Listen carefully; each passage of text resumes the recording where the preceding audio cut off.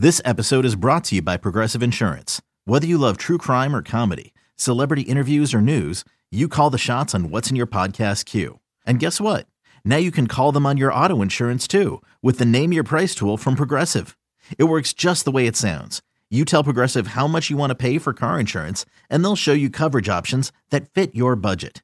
Get your quote today at Progressive.com to join the over 28 million drivers who trust Progressive. Progressive Casualty Insurance Company and Affiliates. Price and coverage match limited by state law. Another day is here, and you're ready for it. What to wear? Check. Breakfast, lunch, and dinner? Check. Planning for what's next and how to save for it? That's where Bank of America can help. For your financial to-dos, Bank of America has experts ready to help get you closer to your goals. Get started at one of our local financial centers or 24/7 in our mobile banking app. Find a location near you at bankofamerica.com/talktous. What would you like the power to do? Mobile banking requires downloading the app and is only available for select devices. Message and data rates may apply. Bank of America N.A., member FDIC. Whether the action is at the link or the bank, there's never an off day on Broad Street. It's the biggest news of the day, every day, with takes from someone who's never short on them. It's WIP Daily with Joe Giglio. Welcome on in. WIP Daily, Joe Giglio with you. Appreciate everyone listening, subscribing, following, and of course, watching on our YouTube page, 94WIP, the YouTube page. Tucker Bagley will join me as he always does on our video podcast in a few minutes to give his take on what the Phillies did and really didn't do at the MLB trade deadline. Now, it's kind of weird. The backdrop of the conversation with the Phillies is a dramatic comeback victory over the Marlins, who did more than the Phillies at the deadline in Miami last night. Really good Phillies win. But this conversation right now is more big picture on the Phillies, what they didn't do, what they did do. And I wanted to go over some winners and losers that kind of jumped out to me from the Phillies trade deadline activities, or inactivity, depending on how you want to frame it. So we know they made two deals. Michael Lorenzen in for Lee, the young infielder that was in single A with Lakewood. Lorenzen's fine. I think he will help. They'll go to a 6-man rotation for the rest of for the rest of August and see how things work out. Try to keep people healthy. Lorenzen has the ability to go back to the bullpen once they get to October, if that's what they want to do, if they get to October. So I'm fine with Michael Lorenzen. I don't think it's a bad pickup. I never looked at Lee as a prospect and thought, oh, wow, he's going to turn into something special that they'll really, really miss. So I think that's a fine deal for a rental. Rodolfo Castro it reminds me of the Edmundo Sosa deal from last year, where it's like he's kind of an interesting player and maybe there's some upside there. And they talk about him maybe as a future starter. I don't believe that. I didn't really believe it with Sosa. They traded for him, and then 4 months later, they signed a shortstop for $300 million. Dave Dombrowski to say the same thing yesterday. Castro could be a starter for them one day. Where? They have Bryson Stott at second base entrenched. They have Trey Turner on an 11-year contract. They have Alec Bohm at third base.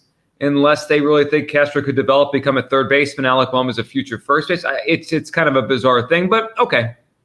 Utility guy, better than Josh Harrison, hits lefties, can't hit righties, but hit lefties. So that was the Phillies deal, trade deadline deals. And my first instinct is it wasn't enough. They didn't do enough to help an offense that came into play last night, 21st in home runs. And you look at the list of teams below the Phillies in home runs, and I think there's a real chance none of them make the playoffs. The Brewers are a couple behind the Phillies. They did add some thump at the deadline. We'll see who hits more runs over the course of the season, but maybe one. I would say maybe one team that is below the Phillies will make the playoffs. Milwaukee certainly has a good chance, and they have some excellent pitching and some defense there. So I worry about the Phillies offense here, but let's dive into the winners and losers. We'll get Tucker's take at the end on what jumped out to him. I'll kind of go back and forth, winner or loser, winner or loser. My first winner for the Phillies at the deadline is Michael Lorenzen. He has a Zach Eflin kind of feel to him, to where I could see him performing well in whatever role they put him in.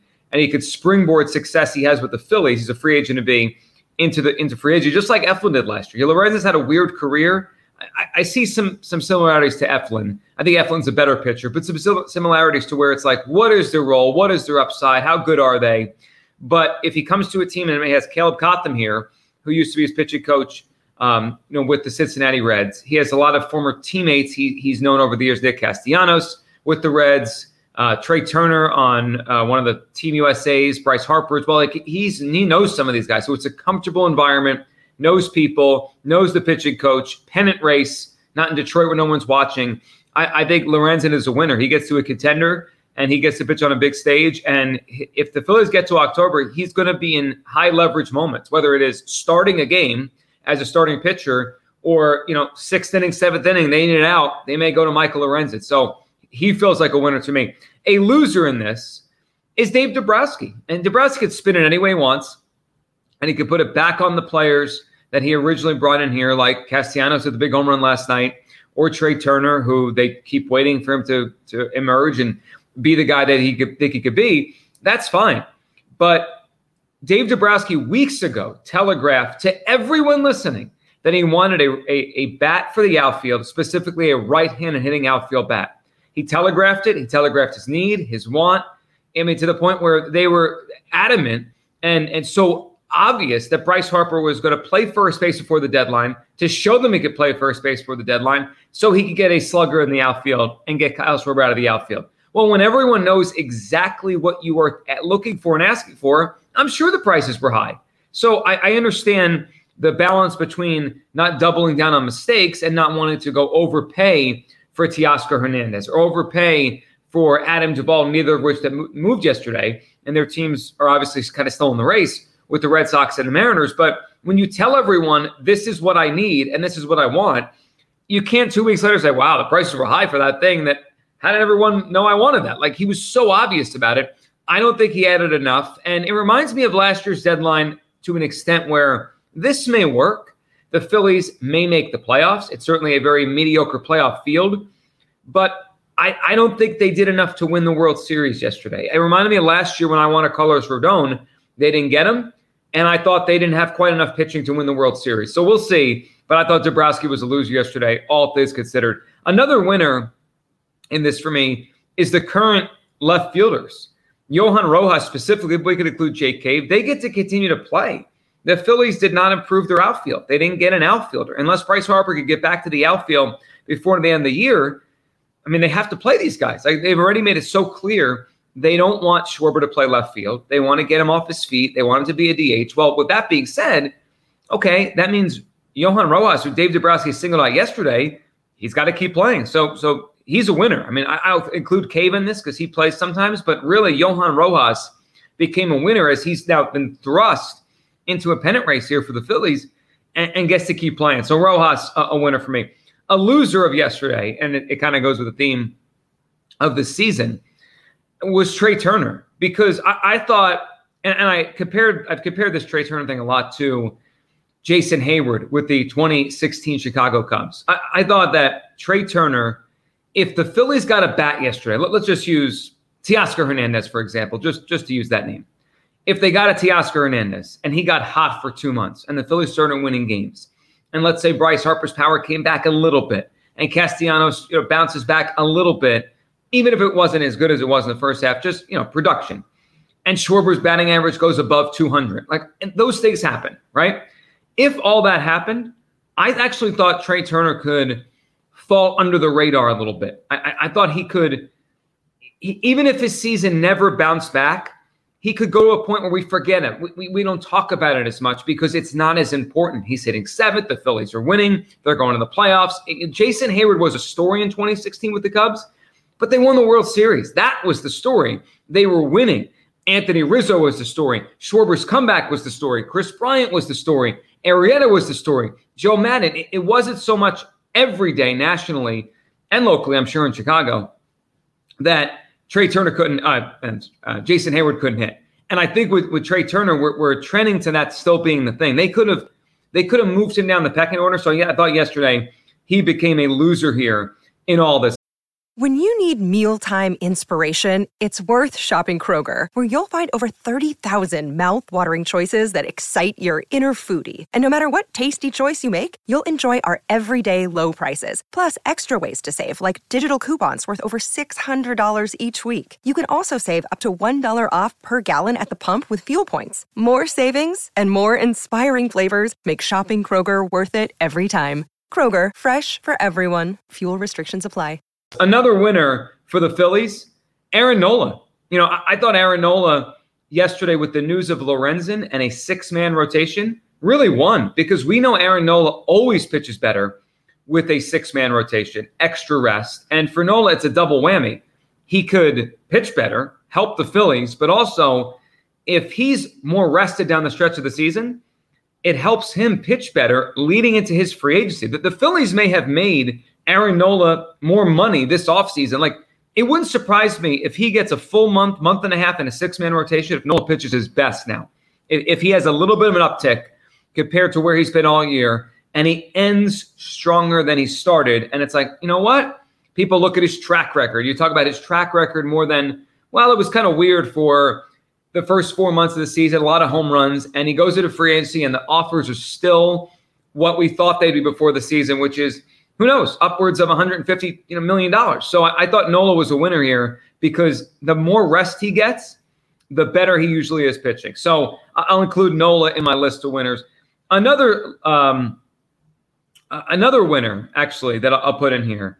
I'll kind of do this as a winner-loser. I thought a loser would be the current edition of this Phillies winning the World Series. I didn't think they moved the needle on their World Series hopes. But the other side of that is by keeping Mick Abel, by keeping Griff McGarry, by keeping Justin Crawford, they likely increase their chances in 2025, 2026 to be a better baseball team. Whatever that team looks like, they could use those guys as trade chips next year, off-season, if there are bigger fish out there that obviously really weren't out there this year. I mean, Bellinger didn't get moved. Soto didn't get moved. It was a dull trade deadline for a lot of reasons. I mean, teams just didn't want to sell. I mean, even the White Sox, who had a fire sale, didn't trade Dylan Cease. The Mets traded their 2 starters. That was the big story over the last couple of days. But there really weren't young star-level players getting traded. So if the Phillies still want to go down that path, they can at some point with Painter and Abel and Crawford. But it hurts them now, helps them in the future. And I'll throw one more winner in there, and then we'll get to Tucker and his thoughts on all this. One more winner, potential winner, is Rhys Hoskins. Because there is that hope, and it's faint, but it's out there, that Rhys could come back, rejoin this team, be a part of this down the stretch of the season. I don't know what that means. Is that late September? Is that early October? Is it have to be late October? It's just like Schwarber at 16. It's touch and go. It's probably going to be right down to the deadline thing. Can he come back? But I thought for the short term, the Phillies obviously left open a need for a bat in their lineup. And also for the long term, we mentioned this on WIP Daily and all the WIP shows yesterday, all day at McGurk's on our trade deadline special. If the Phillies had acquired an outfielder with team control, think Lane Thomas from the Nationals, Rhys's time in Philadelphia effectively would have been over. They would have had under club control Bryce Harper, Nick Castellanos, Kyle Schwarber, the outfielder we're talking about, Dylan Carlson, Lane Thomas, whoever. So there would have been no spot. Bryce would have had to be a long-term first baseman, and we could have written off Rhys ever coming back to the Phillies. So that door is still open for this year, for the future. So Nola, Lorenzen, Rojas, I guess Jay Cave too, Hoskins, all winners, the future Phillies winners. But the losers are Dave Dombrowski, Trey Turner, because the pressure is still squarely on him and there's no one to cover for him. And I think the 2023 Phillies' chances of actually winning the World Series, all the losers yesterday. Tucker, what did you make of the deadline here with the Phillies, Dombrowski and Rodolfo Castro and Michael Lorenzen? I was certainly underwhelmed by the deadline because, we were all at McGurk's. Everyone was excited. We had Jack and James at the breaking news desk, and news never really broke. It kind of just came out. And Lorenzen's, I think, is a nice piece. Castro, I'm out on ever since that whole phone incident a couple years ago where it fell out of his pocket as he was sliding into third. Like, that just doesn't play well, especially in the city. So I'm immediately out on him, and adding the fact he's got an OPS in the 400s against righties makes me think he might not be that playable on this team. But it's kind of funny when you pose the idea to me of winners and losers. The 2 names I wrote down were Aaron Nola and Rhys Hoskins, and you classify Nola as a winner. I kind of look at it the other way. I think he's going to pitch well over the final 2 months. Like, we've talked about it for years now, just how much better he is when he has an extra day of rest. I wonder if the Phillies view Michael Lorenzen as more than just a short-term rental. Like, he's only 31 years old. He has a track record of pitching pretty well. They already have a pretty deep rotation moving forward, signed beyond just this season. Like, Zach Wheeler's going to be a free agent after 2024, you hope. Andrew Painter comes up. Mick Abel and Griff McGarry continue to pitch well in the minors. Ranger Suarez probably figures out. Taijuan Walker still has 3 years on his deal after this. the Phillies made it kind of obvious to Aaron Nola that they don't expect to give him a huge money deal. They broke off negotiations in spring training. I wonder if they view Michael Lorenzen as someone who can just take that spot, who I don't think he's a number 2, but maybe he's a number 4 in this rotation. And you kind of move Suarez and Walker and possibly Abel Painter, whoever it is above him in that lineup. I think it almost, I don't know if it, shuts the door on Aaron Nola being a Philly past 2023, but there's another guy in the building who can do his job, right? Like there's another guy there who can take down innings and be a starting pitcher. So that was my first thought. And my second thought was Rhys Hoskins and his long-term future with the Phillies. Maybe not long-term, but I felt like when he got hurt in spring training, it almost felt like he was inevitably going to come back on a 1-year deal next year. He loves it here. He's been around the team. He's been traveling with the team for like the last month or so on all their road trips. He's been in the dugout for most of the season. Seems to be a pretty popular guy. I don't know if he's going to come back. Like he isn't the elite athlete that Kyle Schwarber was back in 2016. And I say that with my tongue firmly implanted in my cheek. But you kind of look at where this is going. They don't have an answer at first base right now, unless you really want to move Alec Boehm there and, try and figure out third base another way. I think this is all kind of coming down to Rhys Hoskins coming back at least on a 1-year, $9 million contract next year to just kind of prove himself and re-up his value before he hits free agency in 2024. Yeah, it might be. The Rhys thing I agree on. I hadn't thought of the Lorenzen thing the way Tucker did, but it makes a lot of sense. And I compared him a little bit to Eflin in that there's probably more there. I think the Rays noticed there's more there with Eflin. He's been great for them this year. And it's always interesting. Lorenzen has been a reliever and a starter. And sometimes versatility can be looked at two ways. It's like, well, he's not really great at either, but also he could do either. I think that helps the Phillies now. But moving forward, Lorenzen only has like 670 innings in his career he's pitched. So you kind of project forward and say, he's probably got some bullets left in there, right? He got his pitches left in his arm for the next 3, 4, 5 years. He could be a much cheaper replacement for Aaron Nola as a 4 with some versatility that if their young guys emerge, get McGarry and Painter and Abel, that he becomes a reliever in the second half of that contract. So it could be a tryout for him as well. And my guess is he would get a contract this offseason. I know he was an all-star this year, but similar range to what Eflin got last year, 3 years, $40 million, something like that. And we'll see how it pitches down the stretch. But the Phillies, I thought, they're a better team today than they were yesterday. They have better pitching depth. They have a better bench with Castro over Harrison, who was really not doing nothing this season. But I didn't think they moved the needle enough to rescue an offense that needs rescuing. Great clutch win last night, but it's really hard to win those games like that consistently. We shall see how this plays out. Appreciate everyone watching, listening to WIP Daily. Back tomorrow with more. Thanks for subscribing. And, of course, following the show right here on WIP Daily.